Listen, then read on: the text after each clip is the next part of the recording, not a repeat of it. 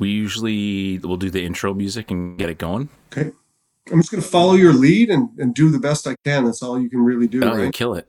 I wanted to ask you, Yeah. though. I want to do it right now. Let's talk about hip-hop. Right before we start. Let's do it. Okay. Yeah. We're recording. We are. Oh, okay. Oh, you want to talk about hip hop right on the jump? I want to know, top 5, dead or alive. What do we got? Boy. Huge Outkast fan. I got to go with Outkast. I got to go with the Roots. I love the Roots. They changed the way I listen to music. They changed what I thought hip hop was. Why? Why? Integrating instruments, just the idea of a band. I saw them play live, and they were full on like 12-piece brass band, and it was nuts, man. Like Black Thought and the things he raps about, the things he has to say, his commentary on culture in the world, and it sort of deviated away from that whole idea that rappers talked about cars and girls. It changed rap for me, for sure. Things Fall Apart is next to the Outkast albums, one of my favorites. I'm gonna go with the Wu-Tang Clan. Notice when I'm picking groups because you have so many artists within each group that the eclecticness is just off the charts. Did you ever get a chance to see them live? Yeah, the Wu-Tang Clan live was a disappointment. I'll say this: it was an outside concert somewhere in Surrey. We were pumped. It was like, I don't know, 2004 or 5, and we go, and Wu-Tang Clan is so large a clique, so big that Old Dirty's cousin was there. Like, it was really resembling the Wu-Tang, that I was like, who are these guys? And they're like, oh, it's the Genius's brother-in-law. And I was like, what is this? This is not what I signed up for. So it was a good day though, still, right? Of course. Day. Of course. So Wu-Tang, I was big into like Boot Camp and Black Moon growing up. Yes, shout out Duck Down. Yeah, no doubt, right? But I'm not going to put them in my top 5. Nas, another great album. Illmatic was game changing. Godson too. Like, people sleep on that. I'm sorry, man. It's a really good album, and Nas is really, really talented. I hear it. Yeah. And I'll just round it out with Jay-Z. I'm tempted to put Dre. I know people would say, like, if we're talking, like, here's the thing, it's my humble opinion, right? If we're talking about It's your episode, man. The best MCs, like, I don't know, I think you have to put Eminem in there, but like, I didn't buy Eminem's CDs growing up. I respect him, appreciate him. He's so clever, he's so sharp. Lightning speed rhyming. He's nuts. He's a freak, right? He's an alien. But my top 5 is going to include Jay-Z, Nas, Wu-Tang, Outkast, The Roots. Not in that order.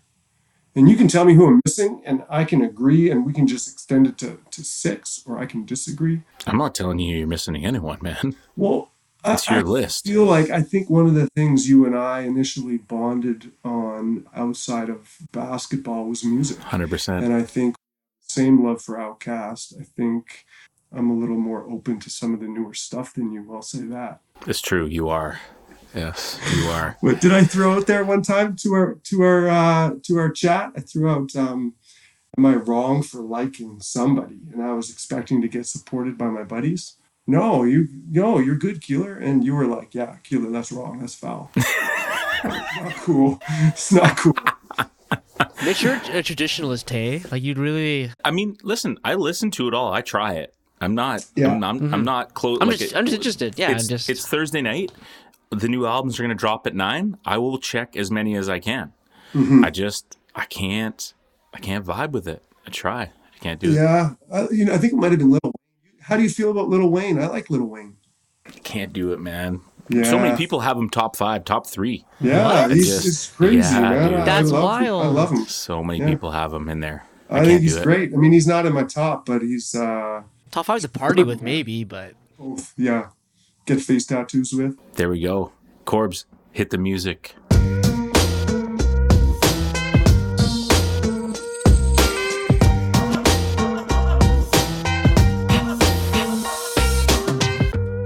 ladies and gentlemen. Welcome back to A Hoops Journey.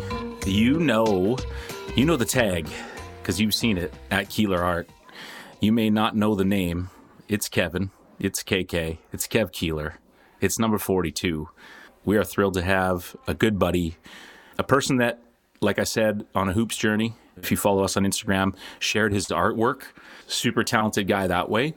But he was just as good with the ball and the hoop as he was with the pen and the dab art. Super excited to have our guy from the East Coast, now living on the West Coast. A pretty unique story out there, and to shed more light on a guy that, deserves it. Kev Keeler, man. How you doing, brother? Thanks for being with us. Buddy, man, thank you so much for having me. I'm honored.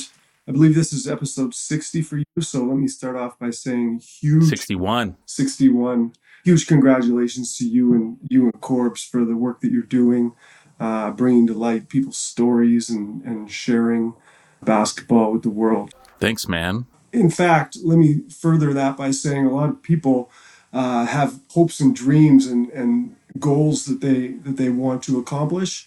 And about a year and a half ago, you said, I really want to have a podcast. It's always something I've always wanted to do. And a lot of people would just let that wish sit there, and you made it happen. So good for you. Thanks, man. With the support of Corpse, I'm sure. Appreciate that. And yeah, dude, it's been a fun ride and a crazy ride. But, this is not about us. It's about you. And how you been, man? Do people even know that you're a middle school teacher? Do they know your craft? Do they know your day-to-day? How's things been? How's life for the Keeler family? And what are we looking forward to as we move towards summer break here? Yeah, I think perspective is the key. And times have been challenging for everybody without a doubt. But my family's healthy. I got 2 boys and a beautiful wife. And we have maintained our health and had lots of time together. School has been a challenge. We're grinding it out. But again, you just have to say thank you and appreciate having a job. There are days that feel stressful and uncomfortable and frustrating. But there are people without jobs. There are people with real stress. And I shouldn't say real stress, but there are people with different stress paying the bills, stress, being out of work, stress with sick loved ones. So, I think just being thankful for what we have here in our home is the key to getting through this. The attitude of gratitude, right? No doubt. I think it's probably maybe something we as younger people didn't really get. But when you get to a certain part of your life, you realize how much when you're thankful and you have gratitude for what you have, it just makes life better. And the sooner people can pick up on that, and that's a good perspective, man. Yeah, and I'm surrounded. Like we have each other. I mean, there's people who are single, and their world socially is friends and family they don't live with, or elderly parents, and they're missing out on that. So I think that sort of 21 to 20 to 30 is an age that they're really struggling. I'm sure they're struggling. So for sure, man.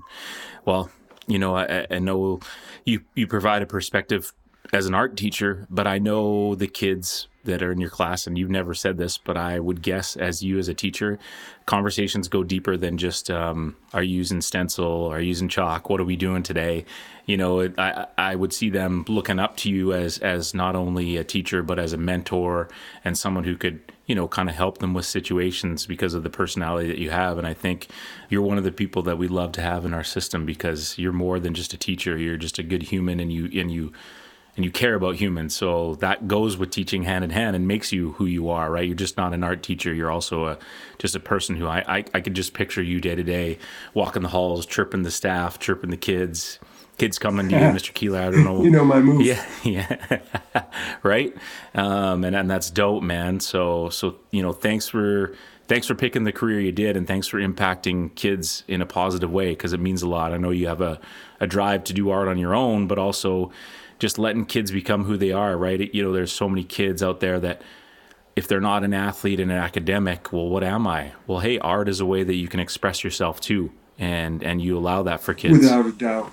Without a doubt. Yeah, thank you. And back at you for the work you do as well. Yeah, I'm really fortunate to enjoy my job. I really do love what I do, and I look forward to getting to work most days.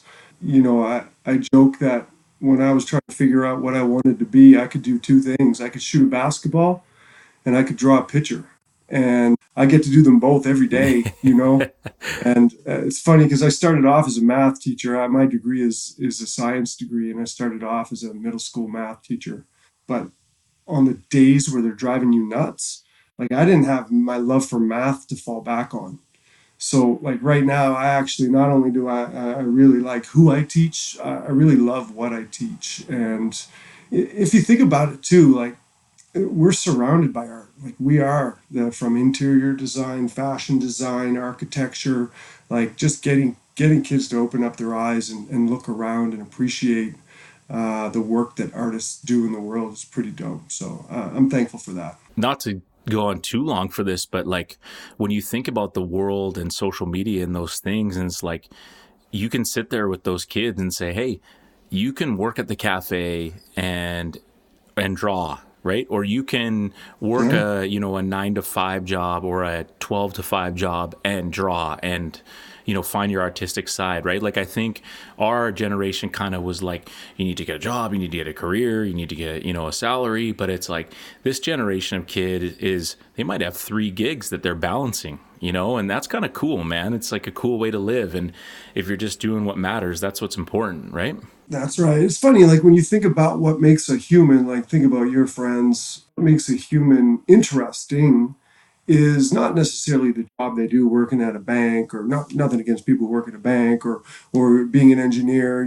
Those are really important things, but it's often what you become interested in is the things that people enjoy doing when they're not working. Yeah, man. To be a well-rounded person, like I'm interested in you because of your love for music, or I'm interested in friends because of the way they play music, or it's people's pastimes, it's hobbies. A hobby is a pretty powerful thing. It's what you choose to how you choose to spend your time when you have a choice.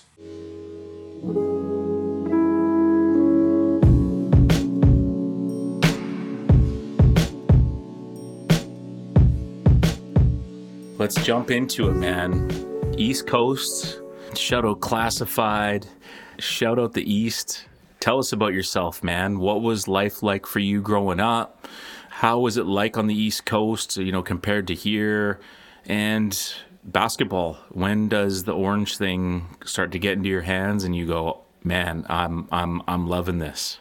Well, I felt like I was late on the basketball scene. But as far as Halifax goes, Halifax is just this, it's just a beautiful, I mean, the coast, whether it's the East Coast or the West Coast, the coast is a thing of beauty. And I know people, you can talk about Saskatchewan and the prairies all you want. But when you've got ocean meets land, that makes for a beautiful scene, right? What do the people say? It hits different. It does. It hits different. It sort of shapes the way of life too, the industry. But growing up in Halifax, I bet it wasn't that different from the way you grew up. Like I was a kid who grew up, and I was an outside kid. So my parents weren't signing me up for things left, right, and center. I think I was signed up for Beavers when I was a real little kid. That didn't last long, but Shout out Beavers, yes. they weren't filling my time with activities. Like I was heading outside and we were playing hide and go seek. You And feel like part of that, like if they just came up with a better uniform, they made you wear that hat with the tail on it and crap. Like, first of all, the hat was dope. It was the best. okay, it is I wasn't now. digging It the is now. hat. When you The thought it was dope when you were that age, I was like, man, I don't want to wear this thing. I don't know. It was all like I just know when I got to Cubs, I kind of looked around and went, I don't think this is my scene. Okay, Like I don't Law think. will do our best. Well, yeah, you. How long did you go right into scouts from I there? did 1 year at Cubs and I was like, peace. Can't do Yeah, it. yeah. Yeah. So I was an outside kid. It wasn't necessarily sports that drew me. I remember being kind of a toy kid. I loved my army men. Loved riding a bike. We were always building jumps. I used to love to have races. Like I considered myself pretty fast when I was a kid. I think the second thing people or my mom signed me up for was soccer. And that was sort of a real sort of vague memory. I remember thinking I could get into this a little bit. Like I remember looking around, and it was the first time you kind of look around and go, "Wow, that kid's really good. That kid's really good at this. Like that kid's better than me." Or like, "Wow, that goalie, man." It was actually I remember a guy named Chris Webb, and in fact, he shaped my art world as well. He was a buddy of mine right through high school, and man, he was like the best 6 year old goalie I've ever seen. But it was interesting to open your eyes and you realize there's people that are good and then there's people that maybe aren't. And I His just remember pecking orders, right? I want to be one of those kids that's good at this. That's cool. My dad is a Navy guy, and we moved around quite a bit as a family. So we bounced back and forth from Ottawa to Halifax, Halifax to Ottawa. And I remember moving to Ottawa, and that's sort of when I left soccer behind. And I picked up skateboarding, actually. I had a neighbor that was really into skateboarding, and I kind of looked up to him, and he sort of took me under his wing. He was older. And like that was probably my first love of like an activity. So like just being in the driveway, working on something till you got it. Like I wanted to ollie. I wanted to be able to slide, do that truck slide on the curb, like and just that fail, almost boom, and then you succeed, and then it becomes it's like okay, I can get this, and then you're like oh, that's easy. So it was something that was once felt unachievable. All of a sudden, you start to feel like oh, I'm going to put in work. And this is, I guess, grade 4 for me. So how old are you? I guess my son's in grade 4, so I was 9. But I just remember all of a sudden being able to equate the work you put into something with the results that you get. What kind of board do you have? Vision, buddy. And I saved up for that joint. I had a vision. What kind of wheels and trucks? Do you remember the trucks and wheels? I had Were they Town and Country. split I had in Town and Country, street? clear grip Oh, tape, okay. and I had Pal Peralta wheels and trucks, man. They were yellowed wheels. I Yeah. sucked. I was the worst I skateboarder, had man. I was orange. so bad. Well, it's funny. Like I did leave it behind, but it never stopped being a mode of transportation for me. Yeah. And to this day, I get looks. I get looks like I'm 6'4", rolling down the street in my neighborhood on a skateboard. That Reimer and I, JP Reimer, a fellow freak Shout out show. Platypult Wood Shops. The Yeah, man. we did some. He built some longboards. In fact, he helped Nice. my longboard, so we got into doing that a little bit. So still as a mode of transportation, it's enjoyable, but you get some odd looks as an adult on a skateboard. All good though. It's 2021, man. Exactly, right? So how do you translate all those learning things into other sport? You know what I mean? Like you get some good reflection already, kind of just like because is there really anything more frustrating than trying to learn a skateboard? I mean, there are, but like when you're a kid and you have minimal motor skills, and you're like honestly, you get to kick push, and then it's like okay, I want to try some tricks, and it's like you said Yeah. over and over. And this is what I always respect about some of those X sports or X games or whatever. It's like when these guys and girls go out and do these tricks, I'm like, how many times have they bailed on their face or in the foam pit, like Oh, just almost broken their neck oh yeah. just to land this one, you know? Yeah, and no other sport does failure hurt as much. Right. Like you can miss a couple free Like, throws, but you can still bounce back and get a stop and hit your next shot. It's like you have one opportunity for a run for 45 minutes on a bike ramp. yeah. And if you bail, thanks for coming out. I know you don't need any band-aids for a missed layup, right? Yep. Although, as we get into more stories, that there's definitely a theme to my career, and it might have something to do with band-aids.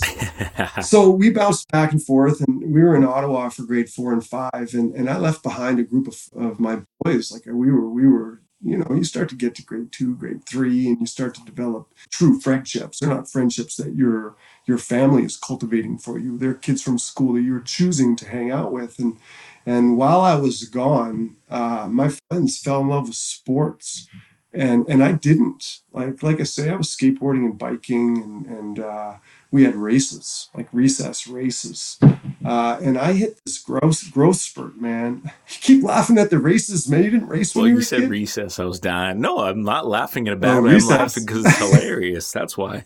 Recess race. So Yeah.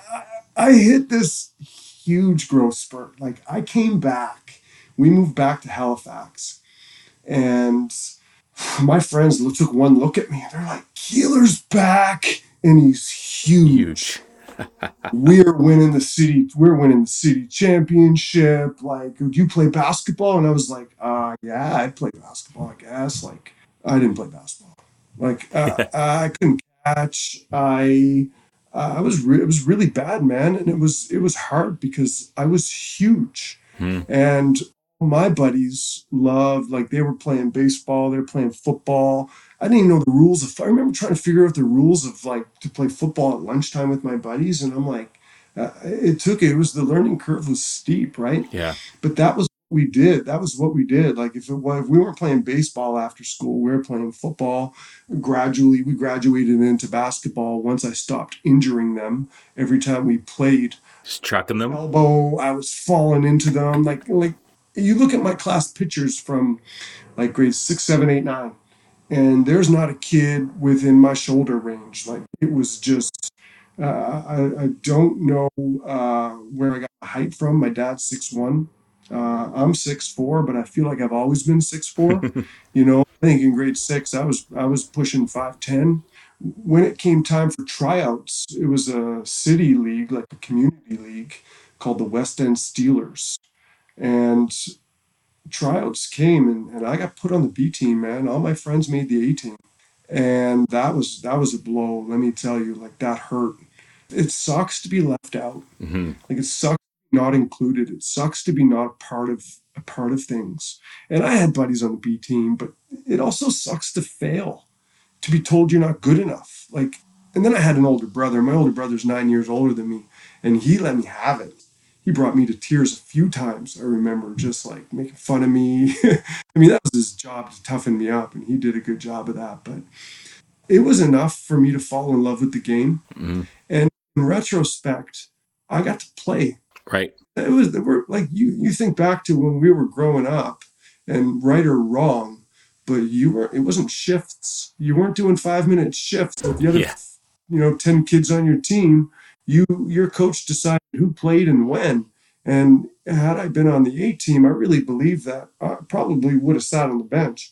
And you know what, even worse, had there not been a B team, I think about that. And as a middle school guy where there's no cuts, but had there not been a team, I don't know if I would have stuck with it. I don't know if I just would have said, okay, well, I'm not a basketball player. Yeah. When I fail, I've never really quit.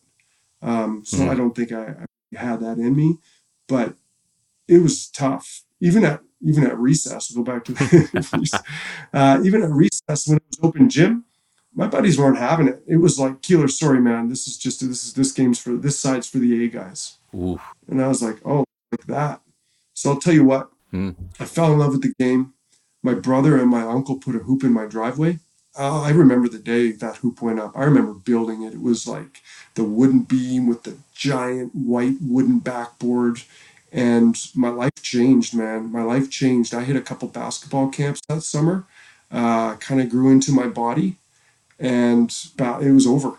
Basketball was my thing. It was over. And the next year, was great, obviously grade 7.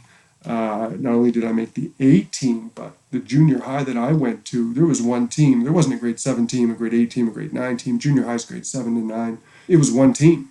So I was in grade 7, and I'll tell you what, I was the best player on that team. That's a big difference too. I mean, 7 to 9 is. It was night and day, and it just was that thing I did every day.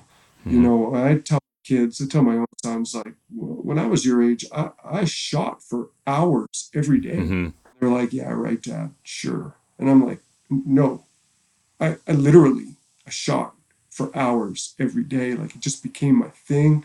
I fell in love with the NBA. I ate it all up. I fell in love with the culture, the sneakers, the hip hop. I fell in love with it all, Hmm. even the clothing.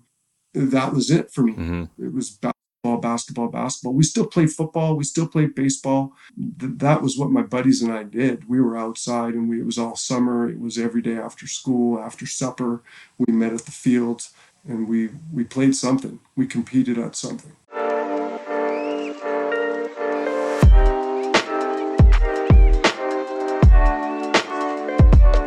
Was there a coach or someone that was opening the gym for you, or was it more of just an internal thing? You got a list of similarities to Connor Morgan, right? You know Connor UBC, but different ages. He's a little bit older than you, but kind of that growth Yeah. spurt and sort of coming into yourself and having some, a few years where you get cut from a team and then it's like, all right, well, this is on, right? So, Yeah. was there a mentor or a coach in that area? Or was it kind of just you had a good group of guys and you just hooped all day, every day? It was a peer thing for me. It was the peers drove each other. Mm-hmm. Older brothers of peers. Like, so my sister's 4 years older than me. And that seemed to be the gap with a couple of my buddies. And they had older brothers who played for St. Pat's High. And that was the dream for me. I want to play basketball at St. Pat's High. I didn't have a coach in junior high that was anything more than just a really nice guy who dedicated his time. Like, Right. I remember I had a coach, Jerry Smith, and his gift was time, but I don't remember what he showed me or what he told me. I don't remember. I didn't want to be like him. He wasn't like cool, but he was there. Mm-hmm. And you realize that's so much of the battle, or of the keys to success, even as a coach, is just being there. He's going to open up the gym. He's going to give up his time after school.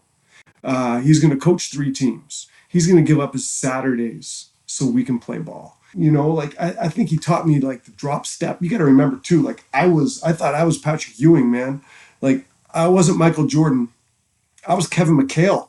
Like it was like I was told, okay, you're going to go down on the block. Nothing wrong with Kevin McHale, for the record. Nothing. What about Patrick? Nothing wrong with Patrick Oh, Ewing Big either, Pat man. too. Oh yeah, 100%. Yeah, right. Like, but I was a center, Yeah.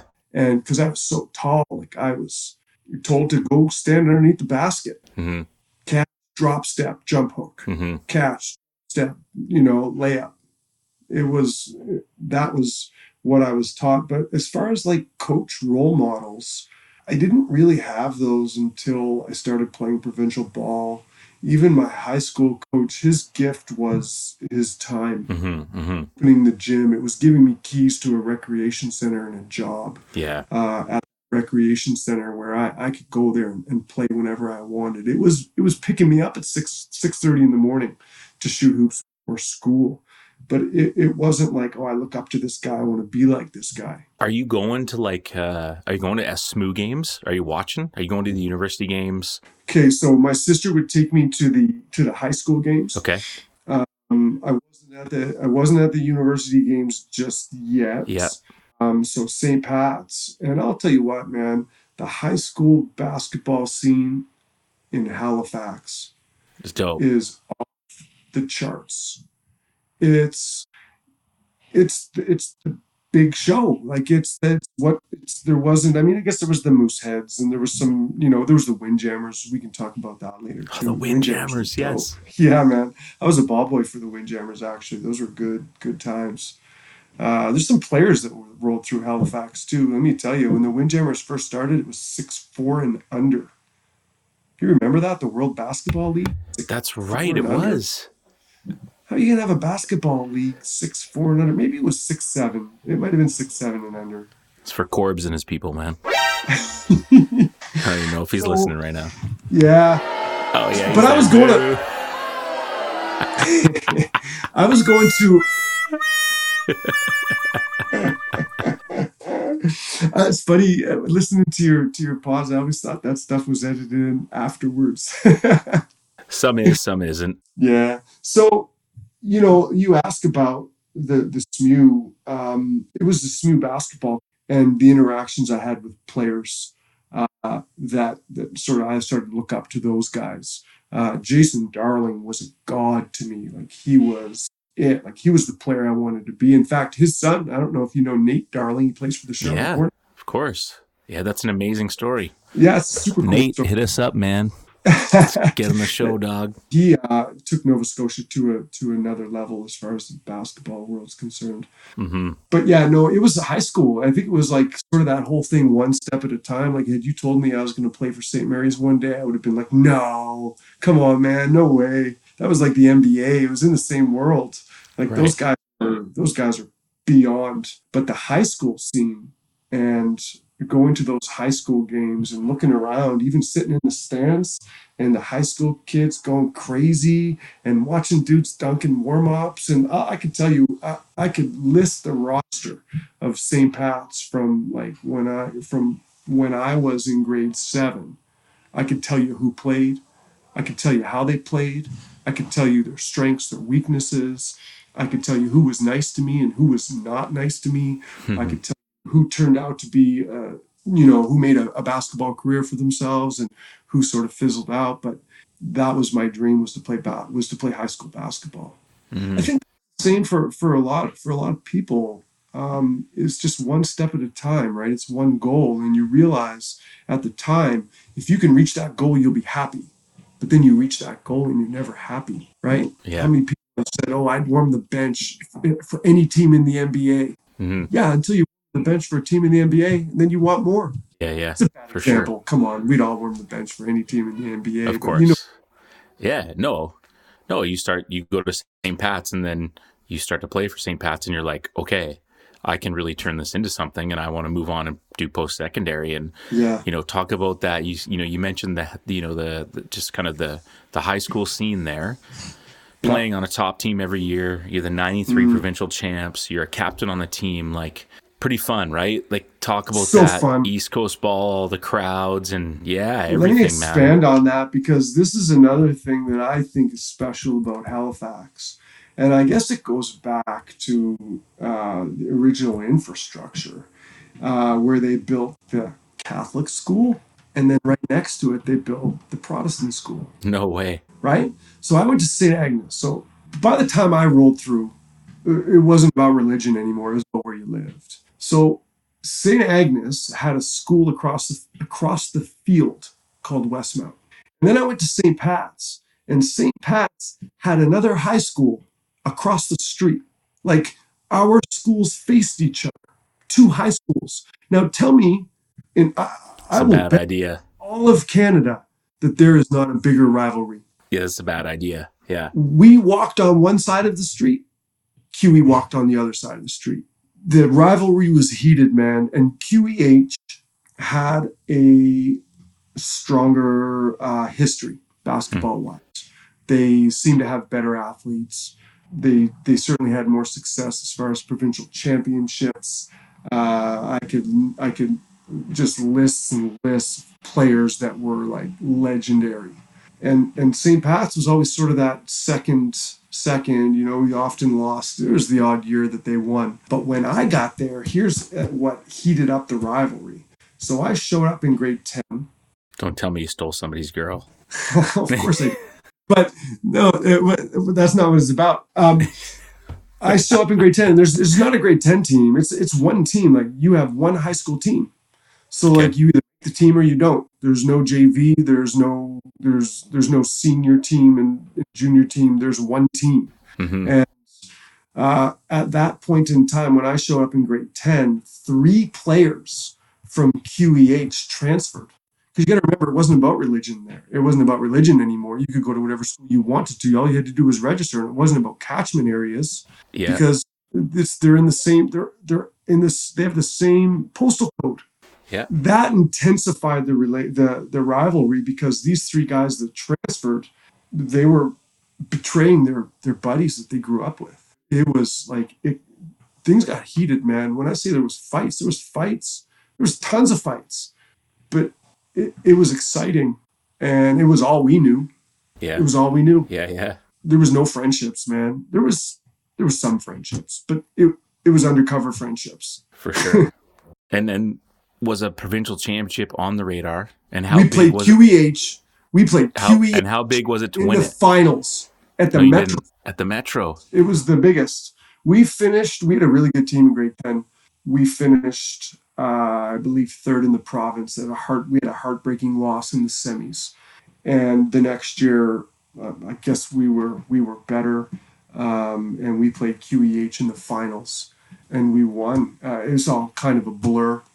I remember so many details of it. It was the first time I had ever played in a gym where there wasn't a wall behind the hoops. Do Do you know what I mean? Like the Of course. hoops didn't come from the ceiling or the wall; they came from the floor. Same thing as the Agrodome here, right? Where they used to have it. Yeah, Yeah, I it's hear just you like guys tell stories about the Agrodome, and I assume it's the same. It's the same same vibe. idea. Of course. Agrodome to watch games. So I was one of the younger ones on that team, and when I came back for grade 12, it was my team, and a lot of the guys had left, and we struggled. Like we made it to provincials, but we lost a bit of a heartbreaker to a team that never should have beaten us. But it didn't change that we were the 93 provincial champs. It was Right. big. And it was before, I believe it was before a university game would have played after us. So the crowd, it was a good crowd. It was a special moment. I mean, it's one of those things where you feel like you're going to do it again. But I've told every team I've ever coached that's won a championship, whether it's a city championship or district championship, you never know, man. You never know when you're going to get another opportunity to say, we're the best. We're the best right now. We're the best team. And that was super cool. Say goodnight to Kevin. Good night, Kevin. And good night, pal. Say goodnight, Corbin. Good sleep. Good night, Corbin. Good night, buddy. Love you guys. Love you guys. Yeah, I love you too. Love you Wave and say too. bye. Keeler, like there's Yeah. some similarities here, man. It's interesting because like when I was in grade 11, different year, but like beat Maeve and his team in the final, and then we had huge expectations going for a three-peat. Yeah. Lost to a team we never should have. Yeah. You know, just kind of interesting, right? And so when the recruiting process comes up for you, is there even a process, or is it like my only thing has ever been to be a SMU Husky and that's what I'm doing? Or were there some No. other options for you? Well, I'll tell you what, like this is back up a minute. I Don't tell me what to do, man. You're not the boss of me. You're not my boss.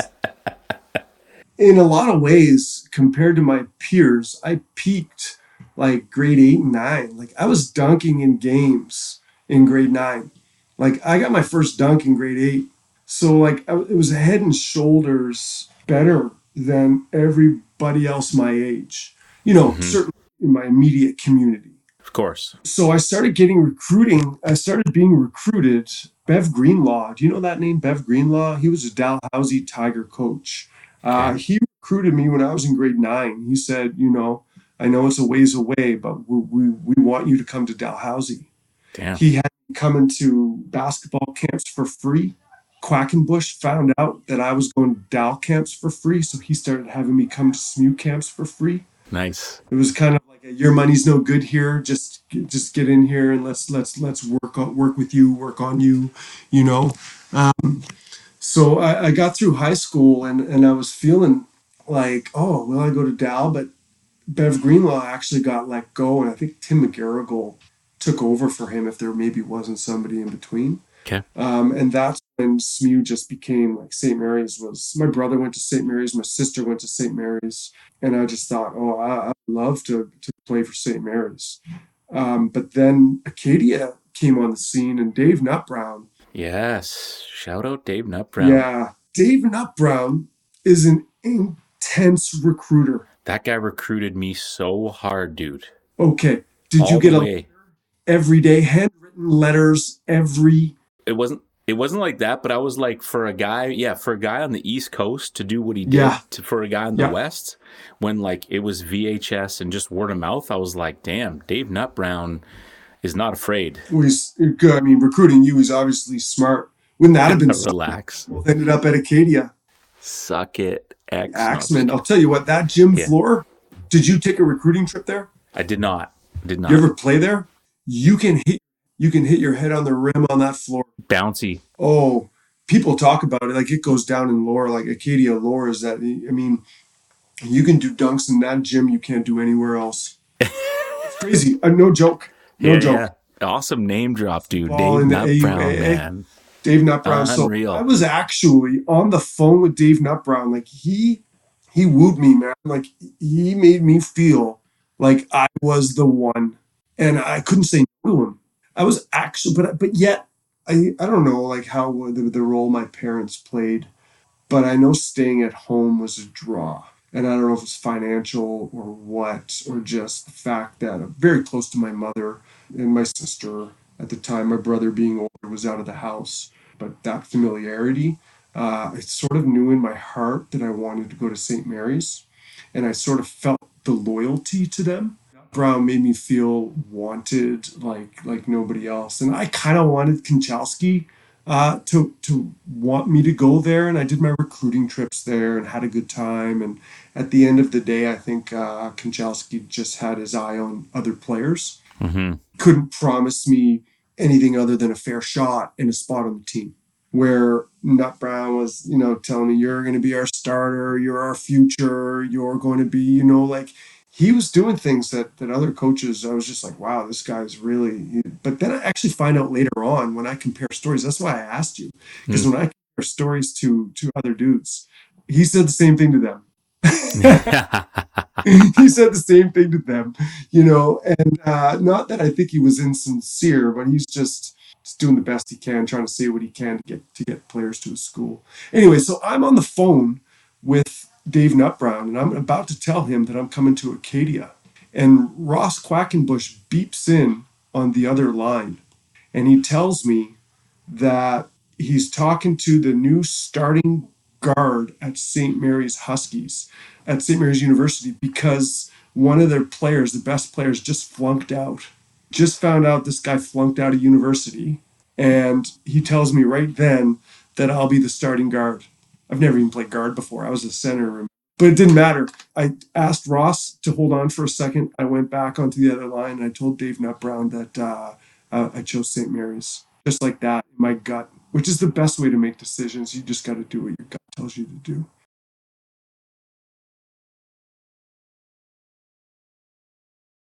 Tell us about it, man. I know there was some ups and downs. It was hard, lots of injury. You talked about it earlier on, but just it started off really well. In fact, my whole first year was pretty good. We didn't win a ton of games, but we were always competitive.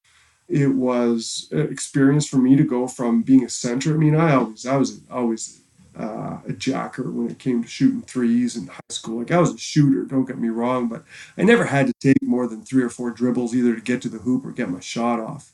So the idea that all of a sudden I was a guard was a challenge because my handle is awful. It still is. Like I never been known for my handles. But so it started off. I was playing really well, and I did start off, and I was starting. And about a month into the season, I collided with a guy in practice. I was doing curling off a screen, and he jumped the screen to steal the ball, and his head went through my face, and I completely shattered my cheekbone. So my whole right side of my face caved in, and I put my hands on my face, and I could feel the like a dent. It was more than a dent. It was insane. In fact, I could feel it, and I started to panic, and I'm screaming, like I'm shouting, and I kind of like peer through my fingers, and I could see the guys on the baseline. We used to call them the baseline boys. The guys who never get in even in practice. Of course. Shout out Corbs. Why you gotta do me dirty like that? Holy Just making sure you're listening, bro. The drive-by. Anyways. Bang, bang. So the baseline boys are kind of like rolling their eyes going, what's he crying about? Like, what's going on? And Quack came running over, and he gets me to pull my hands off my face. And I could just see their jaws drop. And at that point in time, I was like, oh my God, like what? Like, this is awful.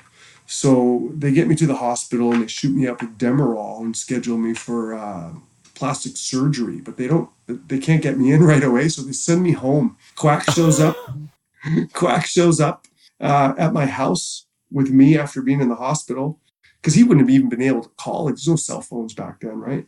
Or maybe he did. I don't remember, but I just remember him saying, Mrs. Keeler, he's going to be okay, but you're not going to like what you see. Oof. And took a look at me, kind of freaked out. Meanwhile, they shoot me up with Demerol, and I'm feeling good.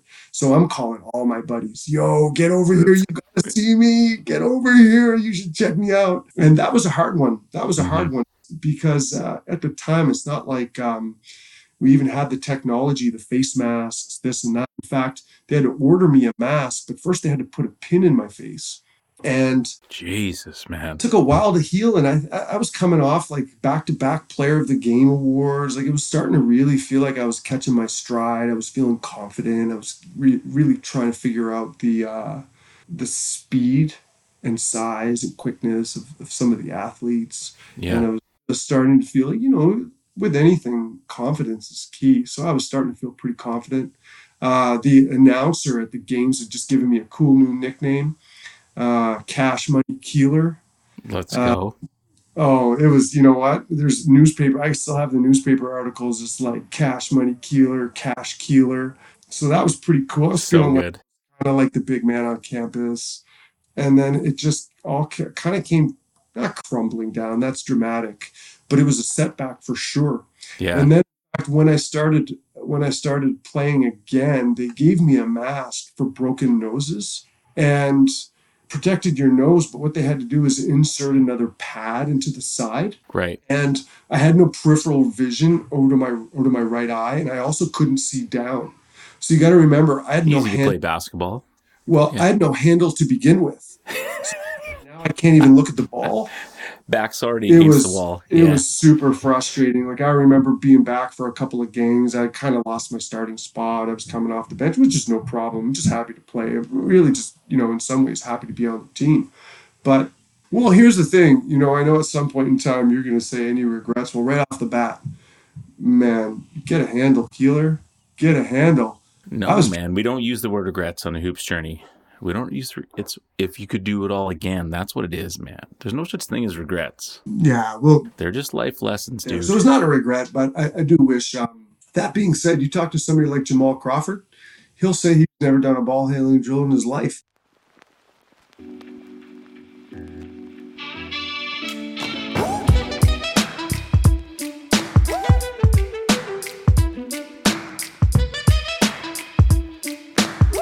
So that was a major setback.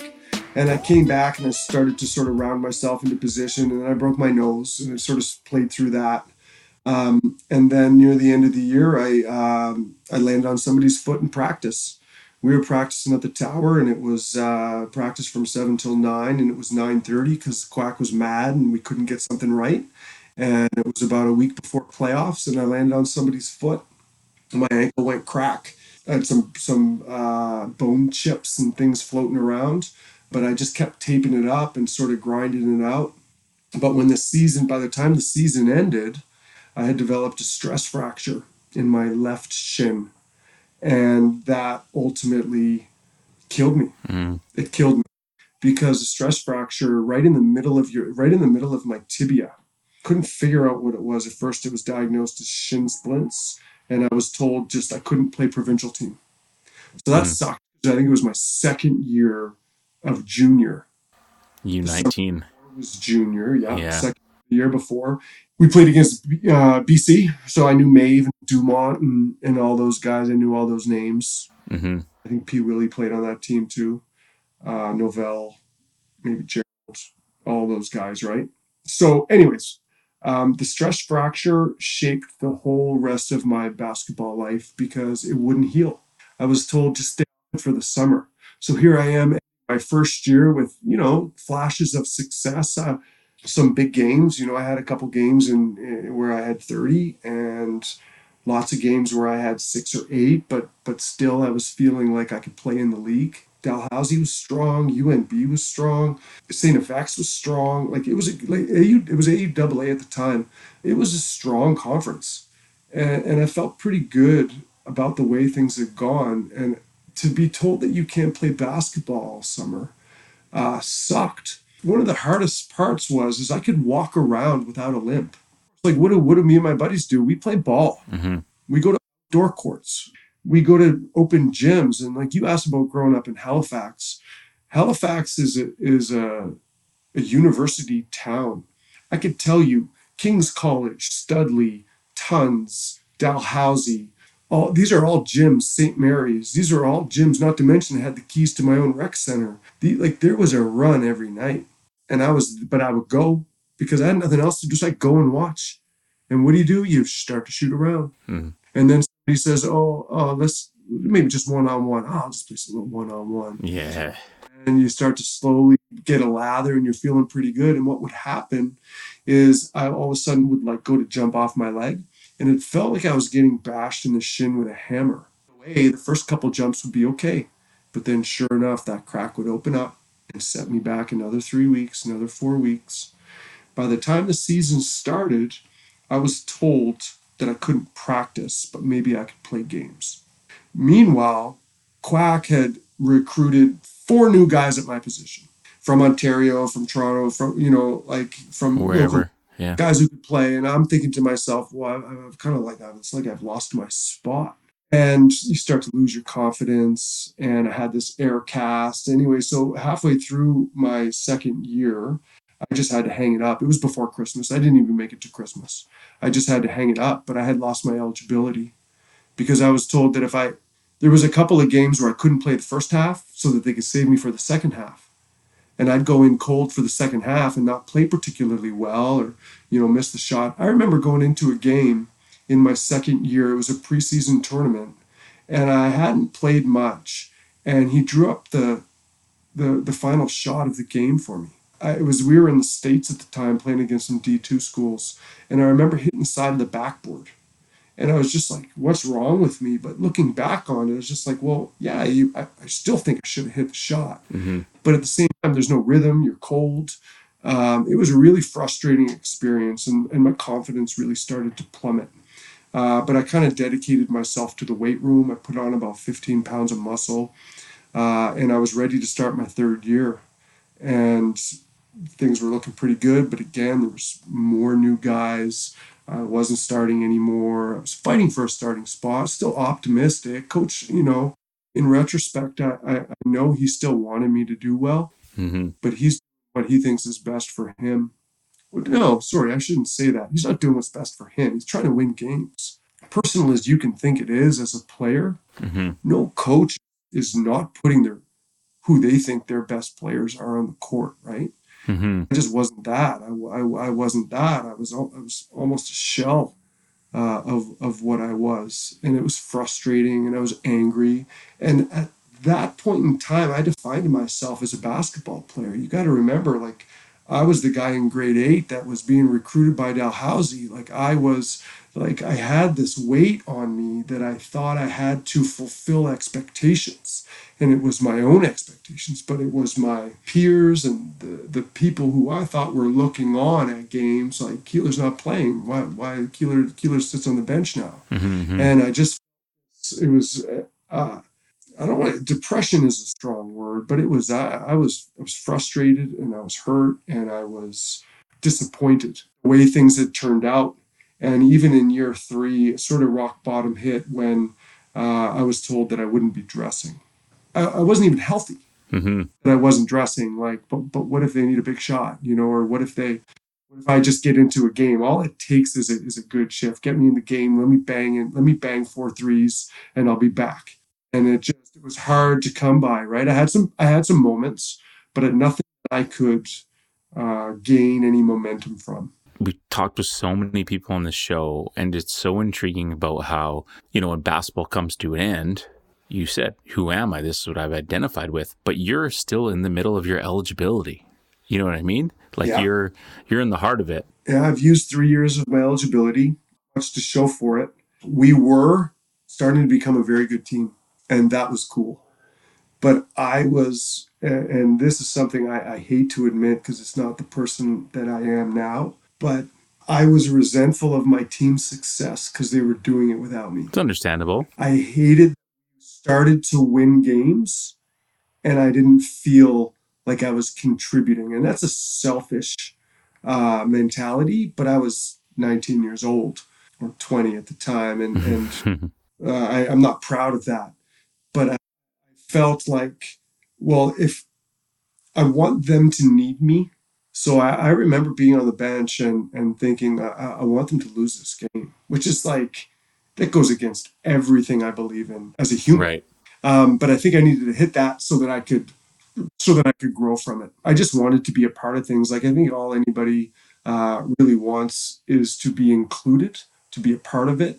And I was not at the time. So I was pretty bitter. Even if you're healthy and you've got a jersey and a warm up, you still, it's when you're injured and it's like, Yeah. I really can't impact this. You know what I mean? Like I can't even come to practice on Monday and go after whoever it is and like get in their grill, and I'll accept that role. It's like I don't have a role. I'm just here to like kind of ride it out. But I think this is cool, man. This is where your journey really transitions, man. And someone we haven't talked about much on the show, and I want you to shine some light on about a legend in the name of Bruce Enns and how he starts to come into your life, and basically you haven't left the West Coast since, right? So Yeah. how does the Bruiser impact you, and why does someone who's grown up on the East Coast, never really left the East Coast in terms of for any reason other than maybe a family vacation or a hoops road trip, decide that they're going to hop on that plane and do the Toronto to Sask or Calgary to Van City, trip, man? I think, Bruce is someone who has impacted a lot of people, and you're one. Yeah. So go on, without sir. a doubt. I owe Bruce Enns everything. Bruce Enns saved my basketball life. He did. He saved my basketball life. And so I graduated St. Mary's after year 4. And during year 4, I started the year. I trained. I was one of the guys. I was fighting for the starting spot to begin the year. But, at that point in time, we had become really good. And it's like, I say it without shame. There were guys just really, really good, man. They were really good two-way players. Like I could shoot it and score, but these were guys that were like, they were better than me. Who were some of those dudes? Were you around for Jonah? Okay, so Yeah. Jonah, Drop some names. I mean, freak. You were in the emergence of smooth basketball. Yeah, you know what so I mean? my year 3 was Jonah's year 1. Now, he became one of my best friends. He's one of my best life friends. Dope. And he showed up about 106, he's 6'2", 6'3", about 160 pounds. He looks and I just remember thinking, this guy's not, because he's a QE guy, right? Yeah. So we were really? buddies before, yeah. Buddies before university. We were buddies. We became very good friends very quickly. But I couldn't get the ball past half court. Now, I've told you all about my handle, but this guy has a knack for stealing the ball. He has a knack for winning, regardless of what it is, whether it's pool, darts, whatever game we make up when we're hanging out, he's a winner. And he doesn't say much. He just goes about his business. You need a rebound, he's going to get a rebound. I equate him to Randy Knorr. He's a lot like Randy in that he's going to do whatever it takes to get his team the W. Right. And he did that at St. Mary's. I mean, they went on to win the national championship. So thanks to Jonah. Lloyd Thomas was a guy that was there, and he played my position, but he was 6'7", 6'8". Gosh, there was just so many guys. Jermaine Fletcher. It was just a really strong team. Kurt Henry came in. Kurt Henry. Clive Henry played at Dal. Kurt Henry played at St. Mary's. A fantastic human being. Jordan McCormick was there at that point in time. He came out to Langara, blew out. Shout out Jordan McCormick. He's maybe the best pure basketball player I've ever known, and another person I consider a brother. It's an OG right there. Brother, like when you say like these are my brothers, he's my brother. That guy. They were just really good, and there was shame in saying, you know what? I'm looking around. I'm going, okay. I could use year 4 of eligibility, or I could maybe step away right now. And it was the hardest decision I had ever made at the time, but I needed to quit. I didn't know what quitting. Like I had never quit anything in my life. Like I don't quit. But at the time I just thought, I know that I'm going to graduate with my science degree, and I know that I'm going to have to go somewhere else to do my postgraduate. And I would love to play basketball somewhere else. So I quit. I stepped away. And that was difficult to do, to remove yourself from basketball altogether. It's one thing to be injured and not be able to play, but to actually make the decision that you're gonna quit and quack. God bless him. He tried to talk me out of it, but when he knew that I had made up my mind, he said, okay. And he's been good to me ever since. Like he's never done me wrong. At the time, angry at him for not believing in me. or fulfilling some of the promises that he told me. Mm-hmm. You know, all coaches want to paint the future of their new recruits and Mm-hmm. tell them what things are going to look like, and that's not how it turned out for me there. But I do believe that he believed it and that he did his best for me. But at the Mm-hmm. end of the day, he had basketball games to win, and that's exactly what he did. So, he's a person that I, for years, have thought I'm going to reach out to him and let him know how much I appreciate how he treated me, especially after I left, because he Dope. he was good to me. He was, you know what? I come home for the summer and he gives me a pass to the tower. He makes sure I'm at all the runs. He makes sure I get the new sneakers that the Huskies have. He makes sure that I'm still working camps. Like I went back there and he still paid me for a camp. Like anyway, you know what? Mm-hmm. I need to write him a letter. I need to write him an email. I need to remind him and say thank you. And then tell him about the podcast.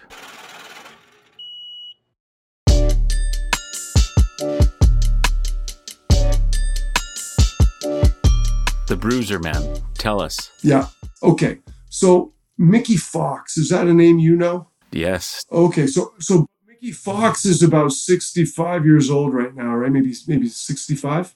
He was cut by the Detroit Pistons after being a 5-time All-Canadian. Now, I'm not Yes. sure Mickey Fox, like I never felt like Mickey Fox particularly liked me.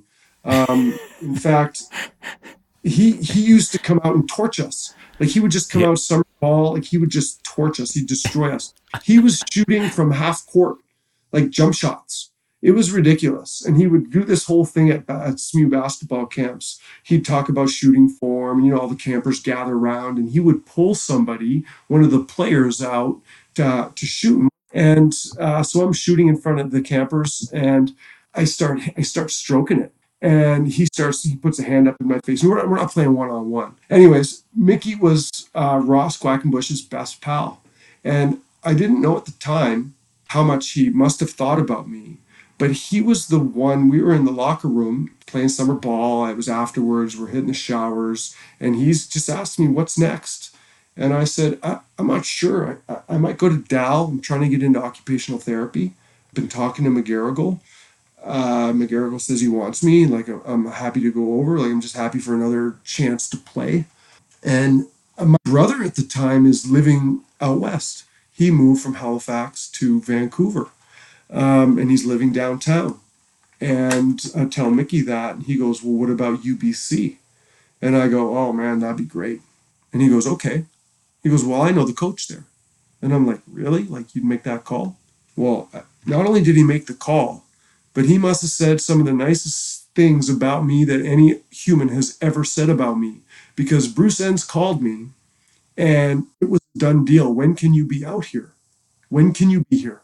And you've got a spot. And he'd never seen me play. Bruce Enns had never seen me play. But whatever Mickey Fox said to him, Bruce Enns believed it. What? Yeah. And at the time, my parents were out of town visiting my brother out here. And I said, coach, and I was actually having a house party at the time. He called. I had a few pops. And when I picked up the phone and he said, Kevin, hi, Kevin, this is Bruce Enns. And I was like, yeah, right. I was like, no way. I'm like, who? Are you coming over or what, man? Stop Yeah, I'm like, with me.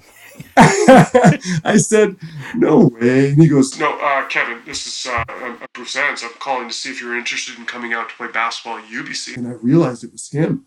And I was just like, holy, like this could be real. So my parents were visiting my brother and he said, I want to take them to lunch. Can you give me their number? I'm going to take them to lunch tomorrow. And my father was not that interested. Up to this point in time, my father had never seen me play basketball. What? My father was a Navy guy, the oldest of 10 kids. Wow. Was he an athlete growing up? I think he was a pretty good baseball player.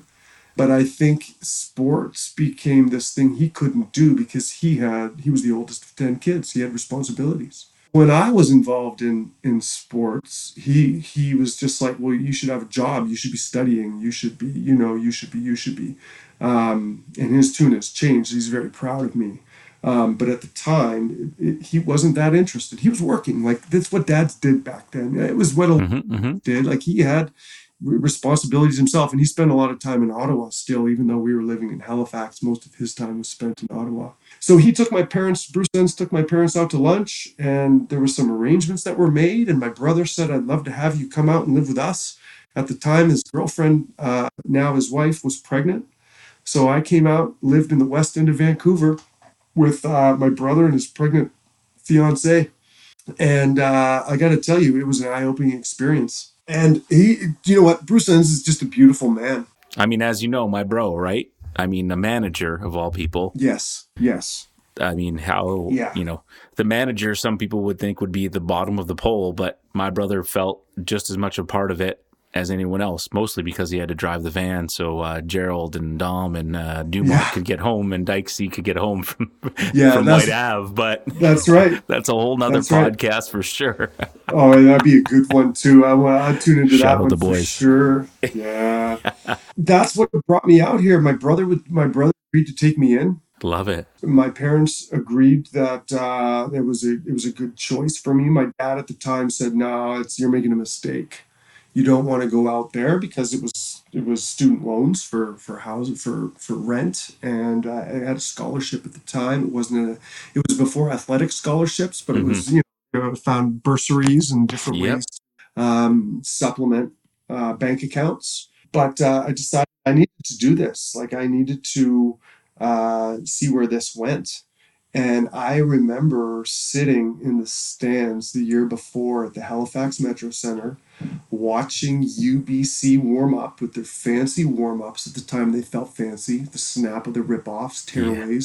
And I had seen John Dumont, Gerald, and these faces that I had seen a few summers before at the Junior Nationals.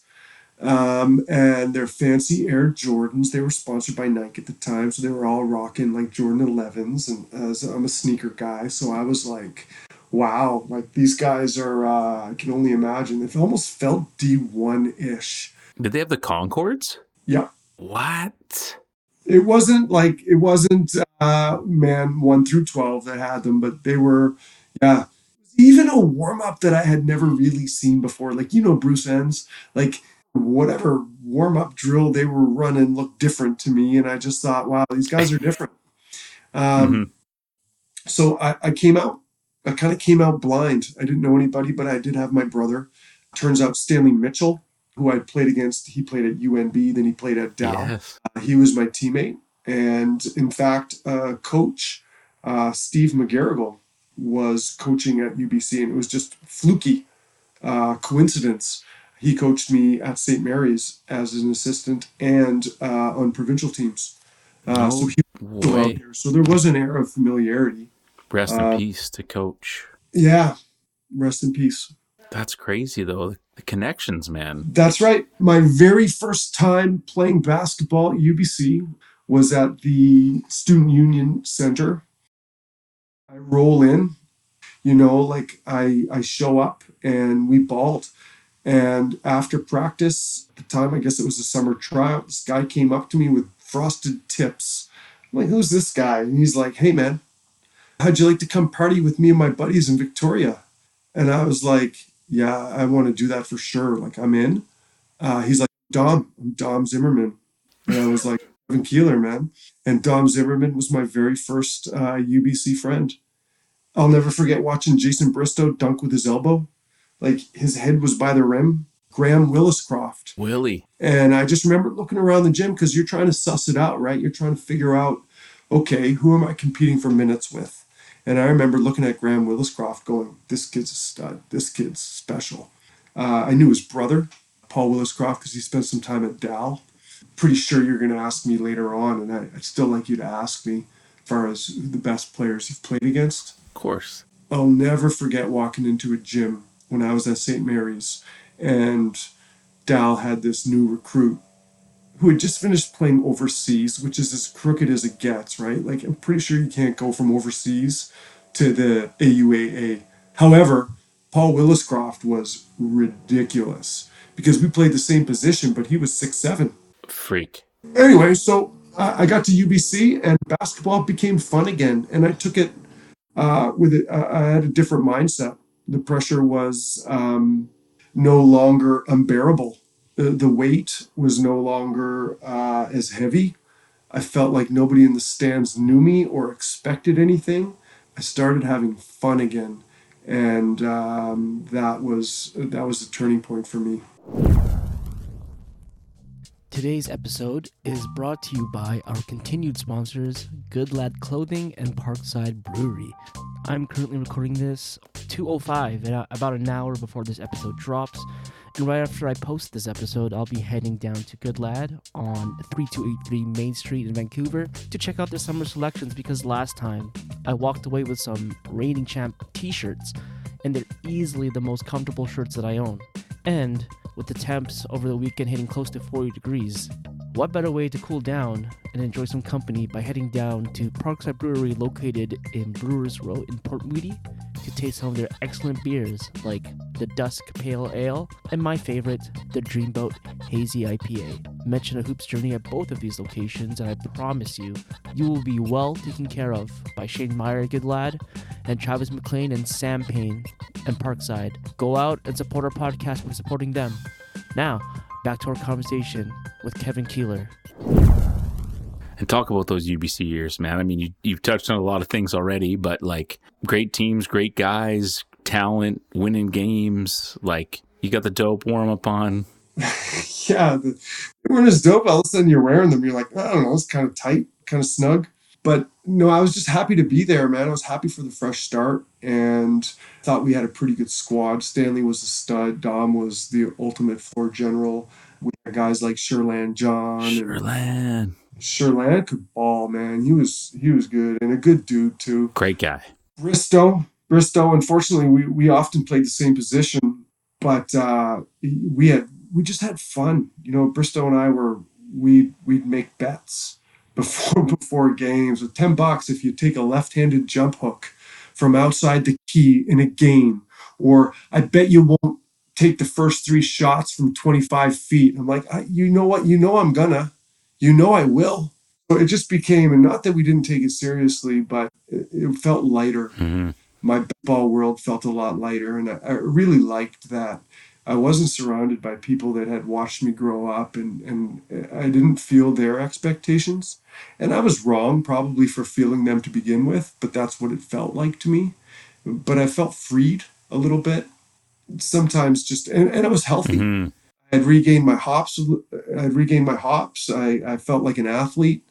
I think I had resigned myself to be at St. Mary's during my last couple of years, that I would become this 3-point specialist. You know, the guy that just spotted up. Yes. UBC, I felt more, I had the ball in my hands. I could make decisions. I could make plays. And I had a really fun first year. It wasn't without some challenges, but I was eager to come back and have my 5th year. And that's where things got really good.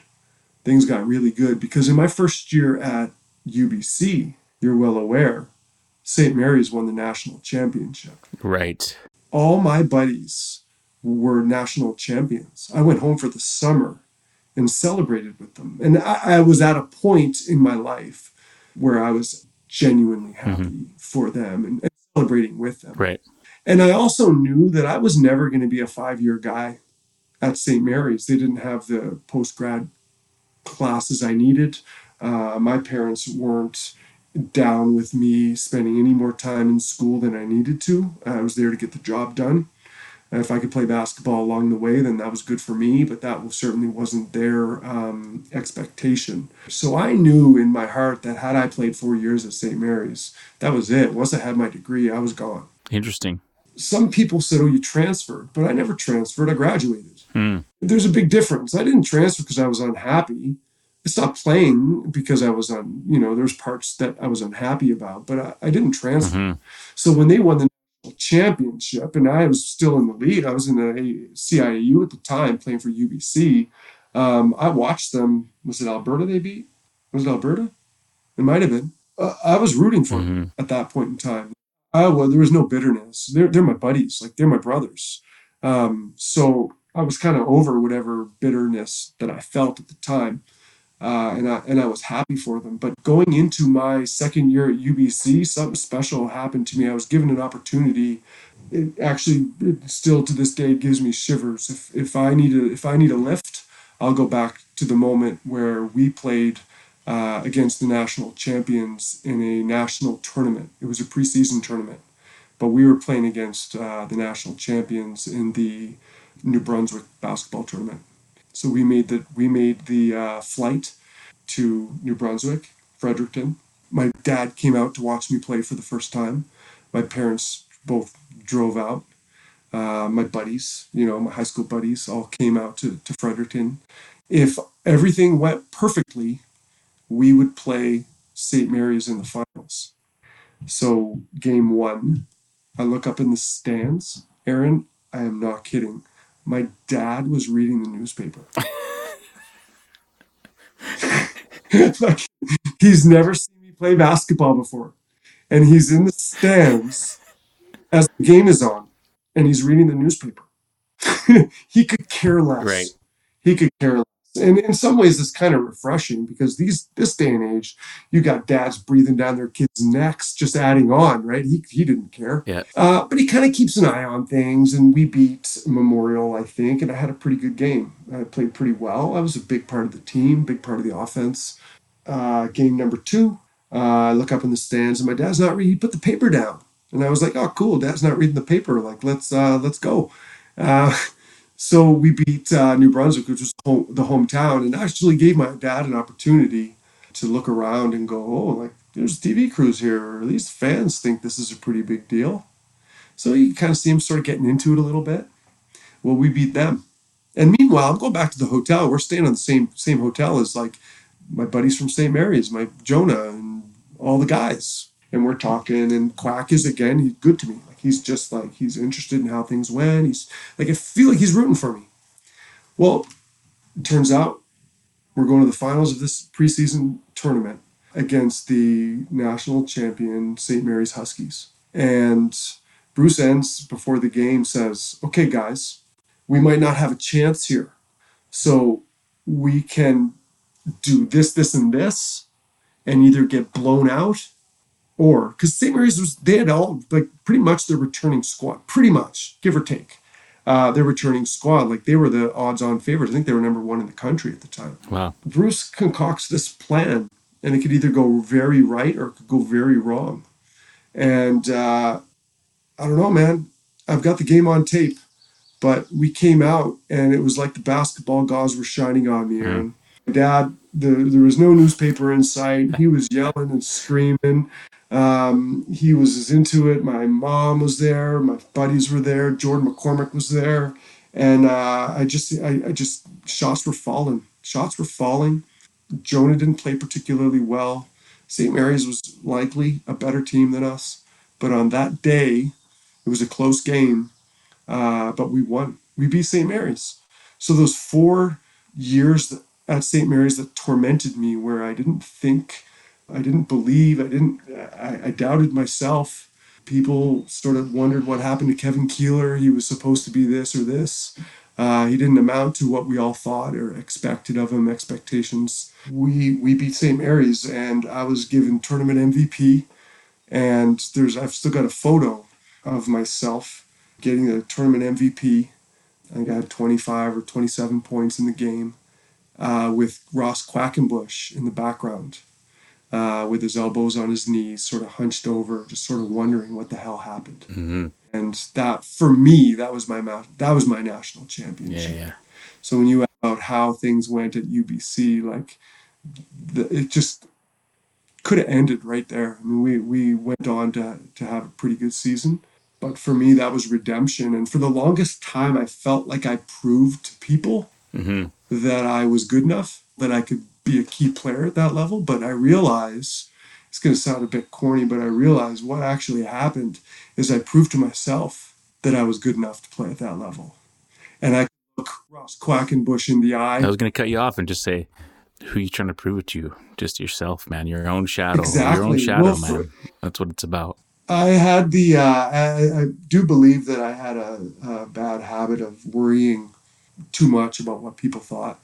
Like the pressure that I put on myself was I felt sometimes to impress people or to shine in front of people so their opinion of me would be maintained or increase. Or, like Hmm. you want to show people that you can play. You want to impress people. You want to, but at the end of the day, it was that I felt like it wasn't about being able to look at Ross. It was about being able to look at myself and go, you know what, you were good enough today. Hmm. And so the season rolled on, and I thought we had a pretty good chance at making it to the final eight.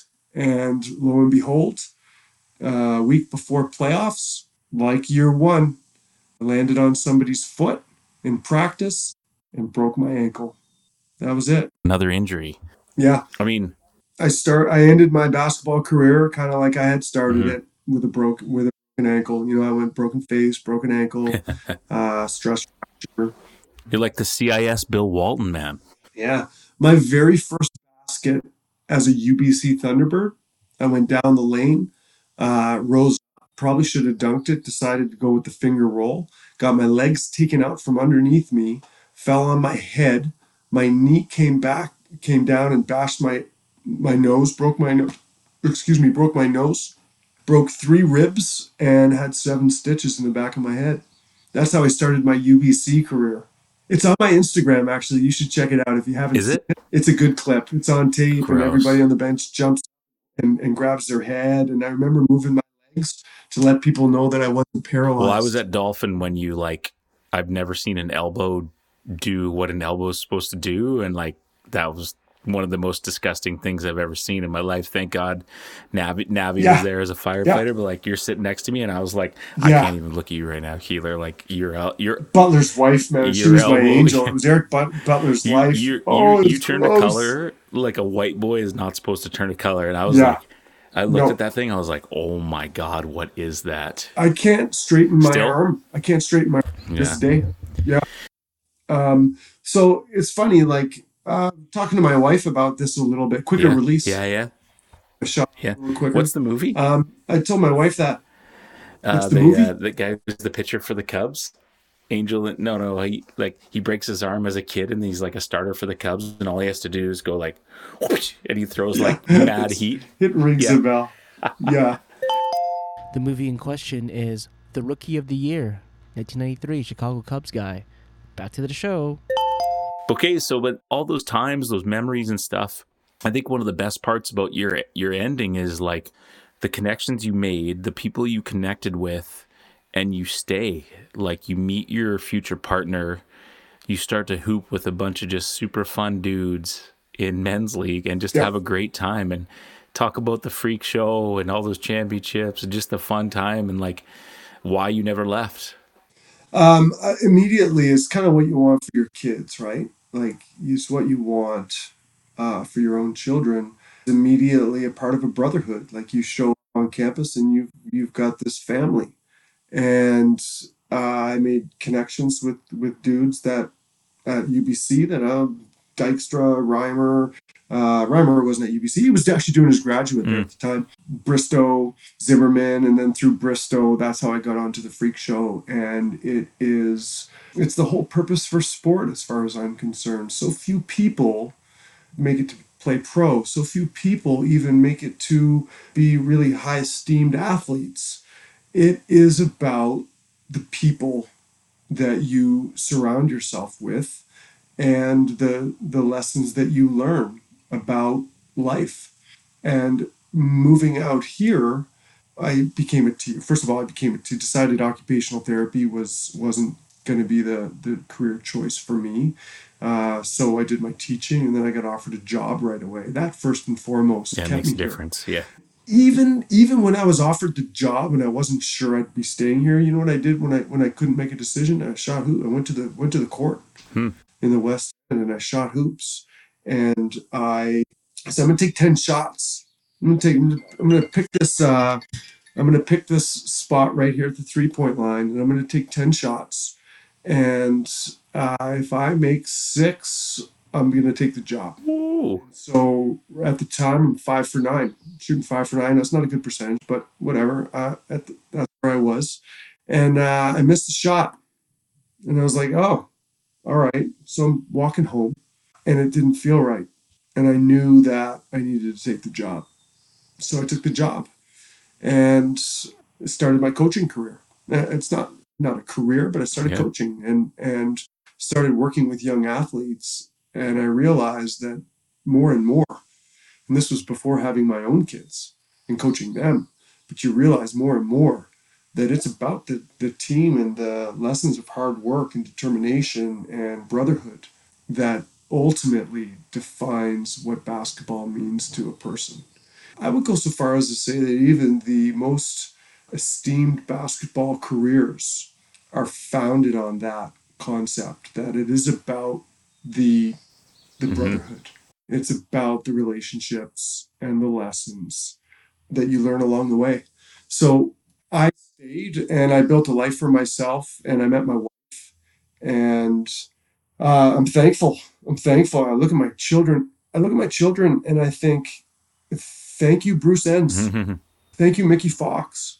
Thank you for bringing me out here, and thank you for the journey because I'm really happy.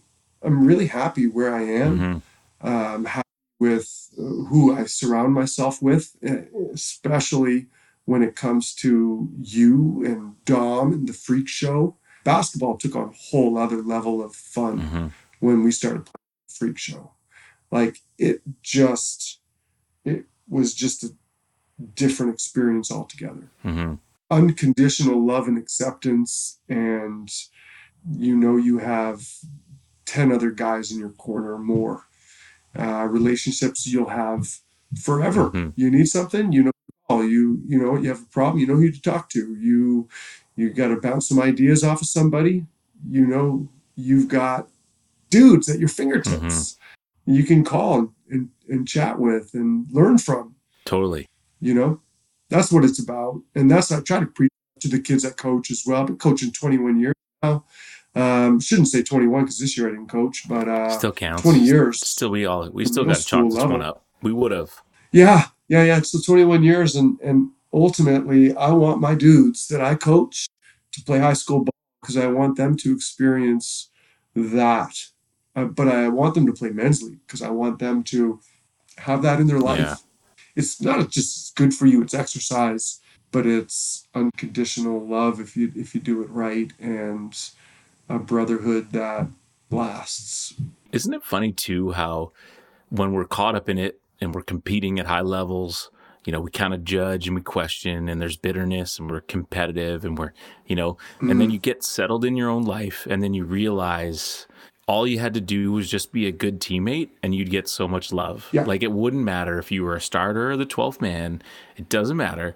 Like hoops is such a beautiful game because what it offers is like you've talked about that brotherhood that can last for so long. And it's just like if we were just more aware when we were Yeah. younger, I mean, it's good because when you're full of piss and vinegar, you're pushing for things, you want to win, you want to Yes. compete, but at what cost, right? Like I don't want to be 40 and be like, wow, nobody likes me because I'm an asshole, right? Yeah.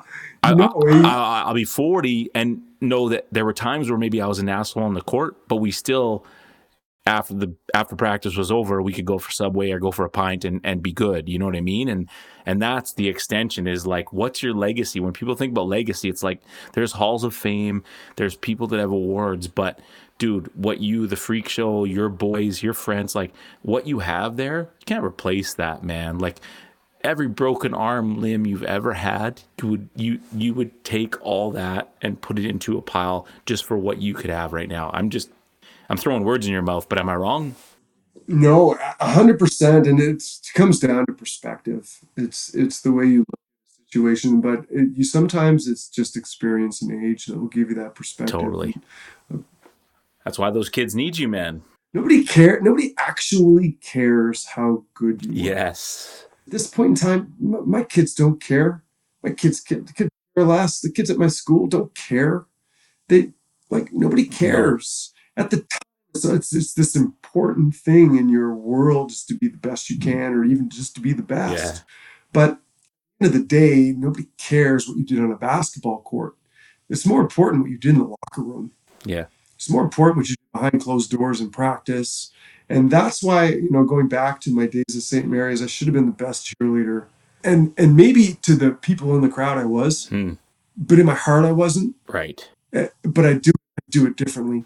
I would do it completely differently, but that only comes with perspective. You know who I text almost every week? Do you know that I'm actually blown away at the number of people you probably text every week?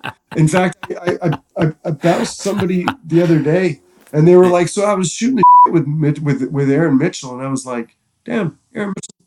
Like, how many people you reach out to just to let them know, like, hey man, I'm thinking about you, wondering how you're doing. I hope you're doing well." Anyway, continue. Relax. Who is it? I don't like that, but it's intentional. No, I don't mean that. I don't mean it to diminish it. The more people doesn't diminish it, because I know that you mean it with all your. It just makes me uncomfortable that you bring that up in public, but that's okay. So it's intentional. Like Todd McCullough, like Andrew Davis gets me in touch, and like honestly, dude, and it's like completely genuine. I could give two craps about this guy playing. Like he's hilarious. He cracks me up. He's awesome, man. What a great podcast that was. His too. replies are I really so enjoyed funny. that one. I listened to that one the other night. Yeah, and it's just like it's interesting, man. You've touched on so many good points tonight, and it's great. It's really good. There's like so many things to take away about perseverance, continuing to work, treating people well, learning, growing, and then in the end, it don't matter, man. Like, yes, it's all great. There's some things on the wall. There's some plaques. It really but doesn't. dude, like, do you wake up every morning and look at those? No, you have two kids that you're trying to get out of bed, get to school, and kiss your wife, get to work, and then do I have time to sketch for a little bit? And that's what life's about, man. Like in the end, what else can we want, you know? No, I'll say this too, that learning to like putting your all into something and learning that you can become pretty good at it, you start to realize that you can apply that to other realms of life, Boom. like drawing or like music. Like you have this belief that out of sheer determination and repetition, you can build skills. Mm-hmm. And that is something that not everybody has the confidence that they can do. Even for me, like obviously I like to draw, but I learned to play guitar late in life. I was living with Scalesy at the time, doing jam and Dykstra, jamming every night. And I'm looking around going, I don't play an instrument, but I'm looking at these Muppets thinking, if these guys I should be able to figure this out. And I'll tell you what, it's the hardest thing I've ever learned to do. And I'm not good. But I learned enough that I could bang out a tune. Mm-hmm. And it was perseverance and confidence that I can just grind this out, big fundamental style. If I just move my fingers in this pattern enough times, that pattern gets smoother. And music is never just going to come out of me. That's just not it's not my thing. But you learn that you can learn. And that's a huge thing, because ultimately, or hopefully, you never stop learning. Growth mindset, right? Put in positions, new jobs, new this, whatever, where you have to acquire new skills. So team sports does that, man. So it's not just about the brotherhood. It's about the concept that you can train your body to do new things. Church.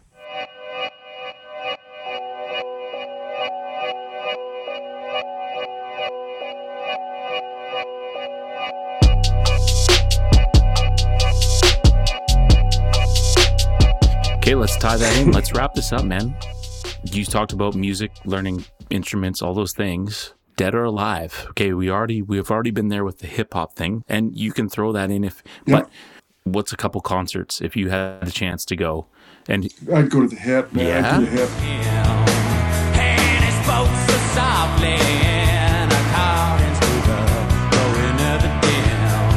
I would do the hip. I've seen the hip.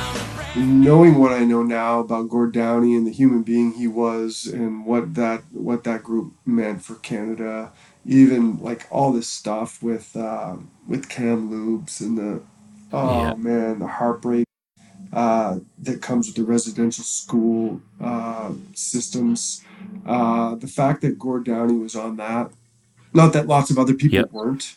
He was an incredible person, and I would do hip again in a second because of who he was, but also their music resonates. It brings me back to high school. It brings me back to university.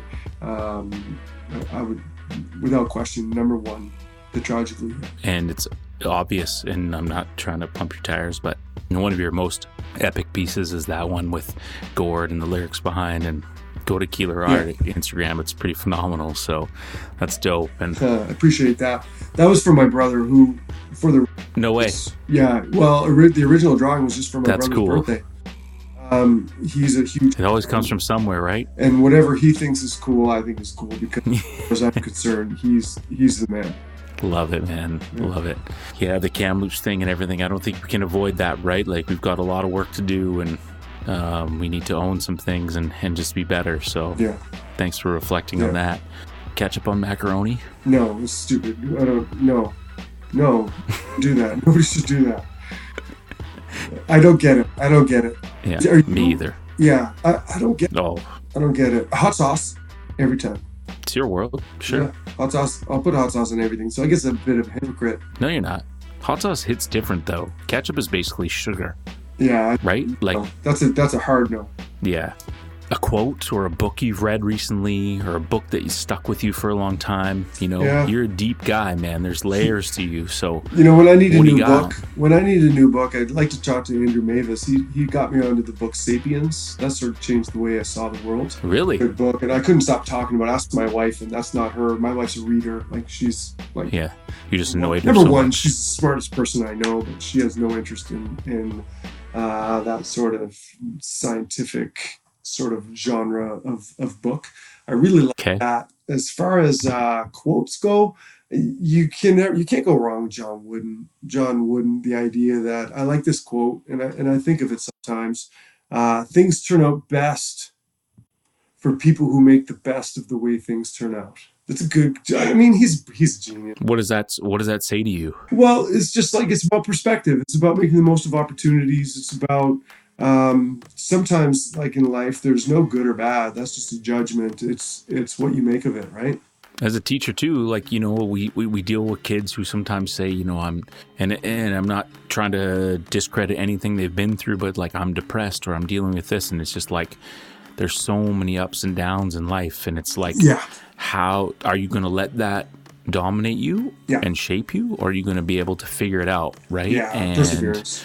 Yeah, and reflection, and just kind of figuring it out, you know? That's a good one. John I read a Wooden's quote the got- other day. I actually wrote it on my board at school. It said, lazy people do as little as possible and think they should be winning.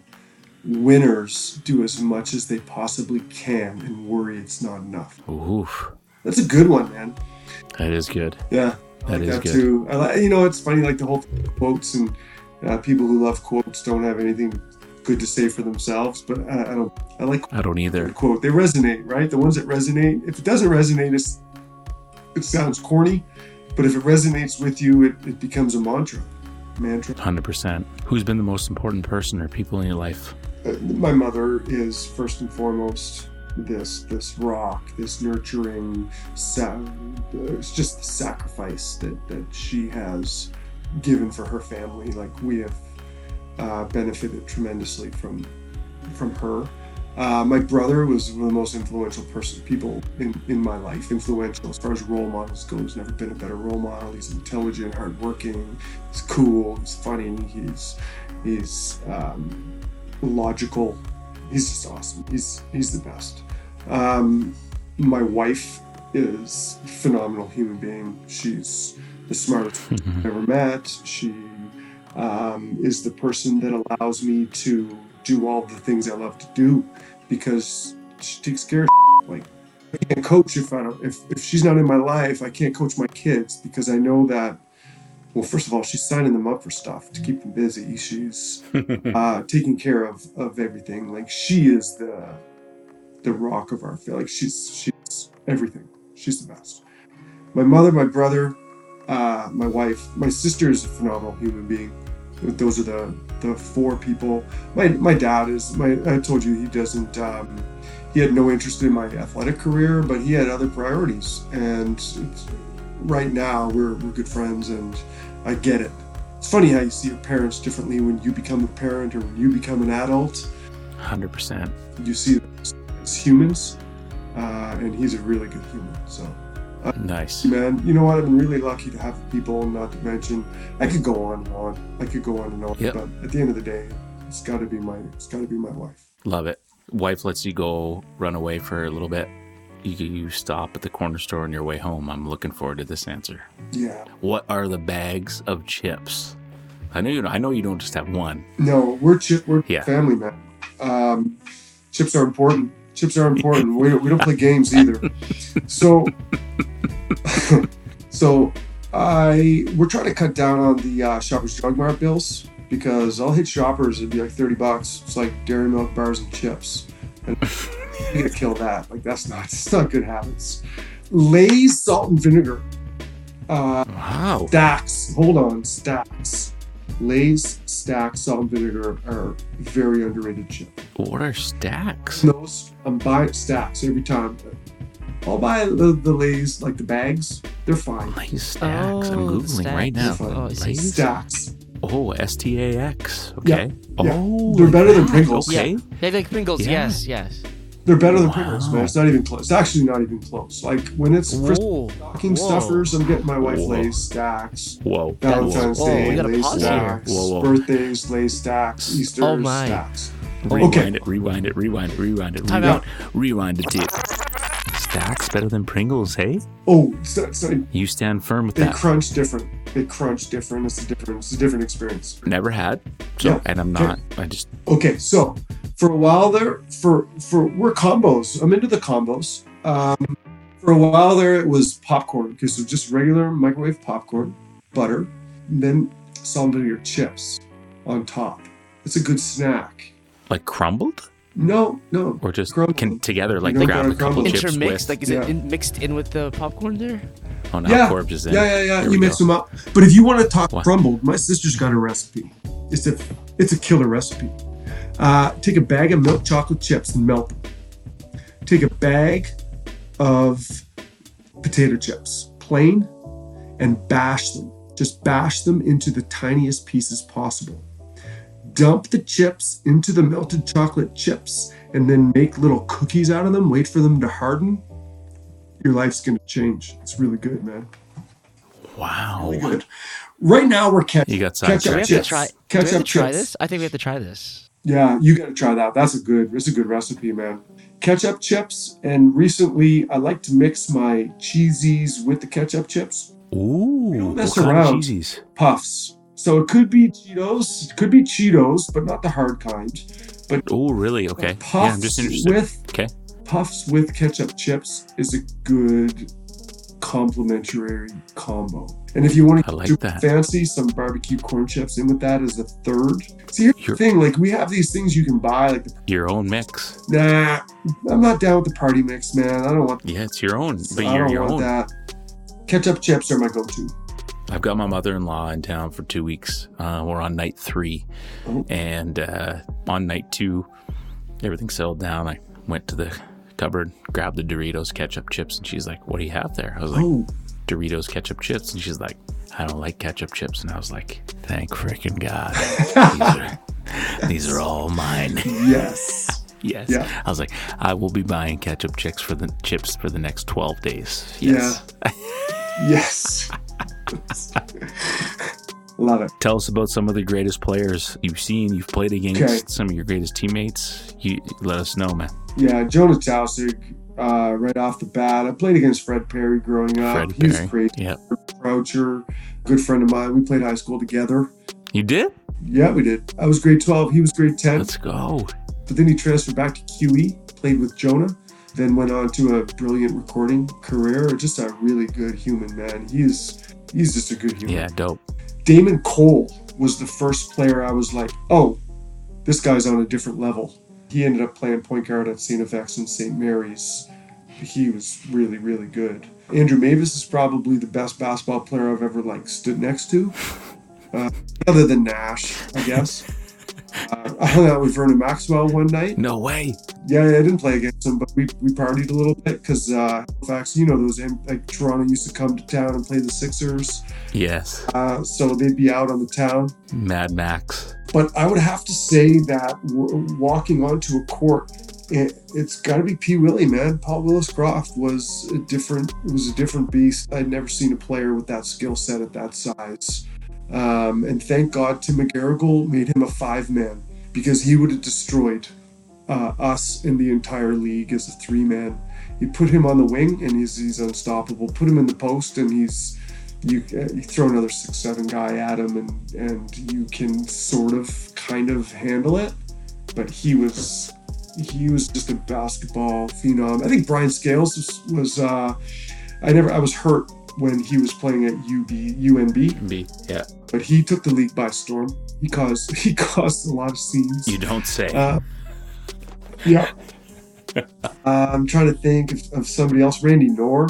I was going to mention this earlier. I once, in a single men's league calendar year, won 6 championships. Thanks to being on Randy's team for many of them. 6 men's league championships. A couple with the Freak Show, Kerrisdale. I mean, I was a freak. I was a men's league addict. I was a men's. I was going from league to league. Like it was that.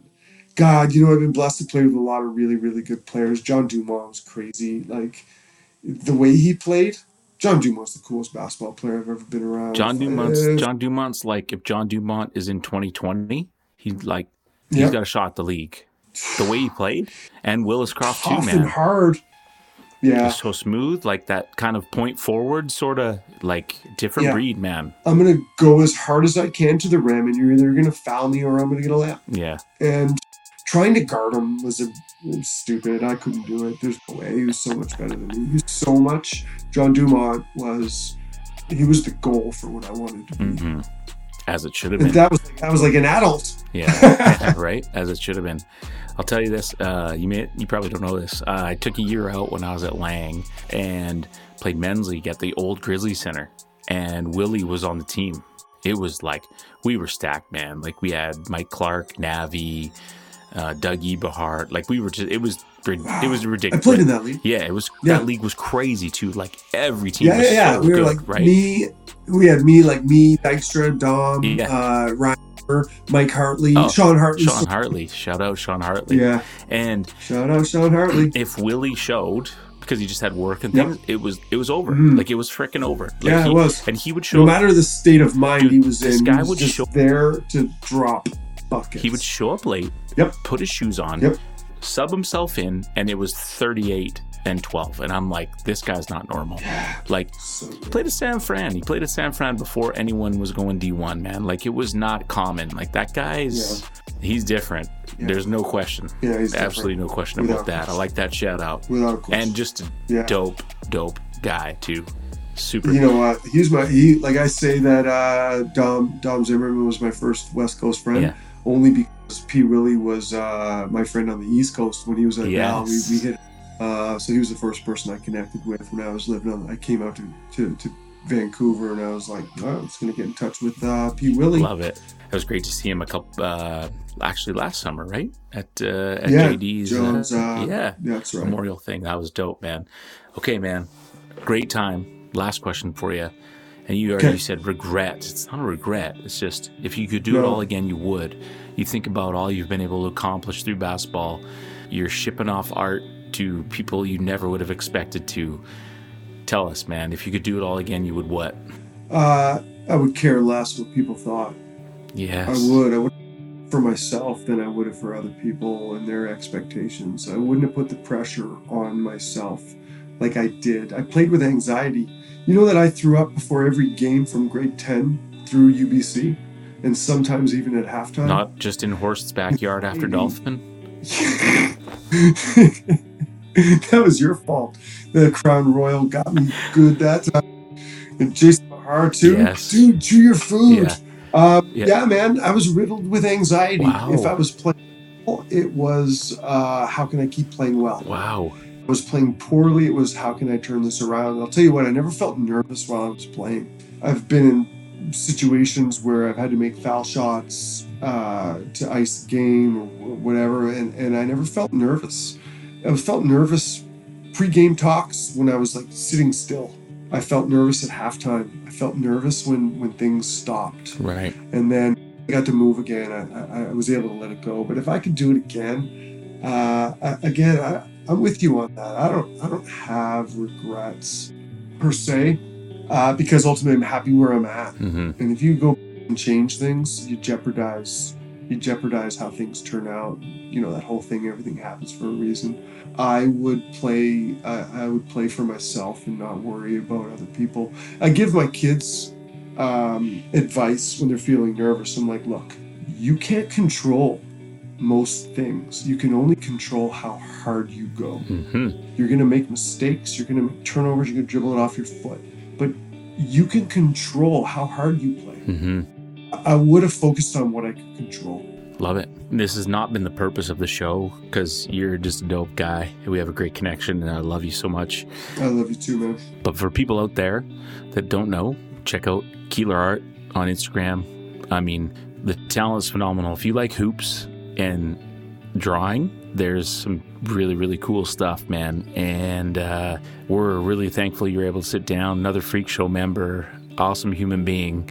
On your way, school year wrapping up, last reflections. Tell us what's on your mind before we let you go, brother. Oh, man. You know, what's on my mind right now is I'm feeling thankful for you and what you're doing for the basketball community. Looking forward to a summer. Looking forward to things opening up again so I can spend it with the people I love, not just my family, but my friends. Also going to hold on to some of the things that COVID brought. And try to do a little bit less, focus on things that are truly important. Yeah, I like that. I like that. Yeah, man. I'm just going to continue to try and be as thankful as I can and thank my lucky stars for where I'm at and who I'm with. Love that, dude. Where I'm at and who I'm with. And hopefully it'll be me, you, Zim, Maeve, Gerald Cole, the pack WhatsApp chat. Oh, yeah. Maybe Corbs can drive us in his parents' Yeah, minivan man. down at Parkside Brewery. Wow. Down at Parkside Brewery. Shout out Sam, Yes. Travis. How many we get in pro bono, but we love you, man. We're thankful we were able to sit down with you. Amazing dude, so talented, a triple OG, no doubt, man. Triple OG. Thank you, brother. Thank you very much. Appreciate you having me on, man. You got it. Episode 61 of A Hoops I had a Journey. good time. Thank you. Episode 61. Like, subscribe, comment, share. Please let us know what you're thinking, who we can get on, and how are things going. And once again, we'll see you on the next episode. Peace. Peace.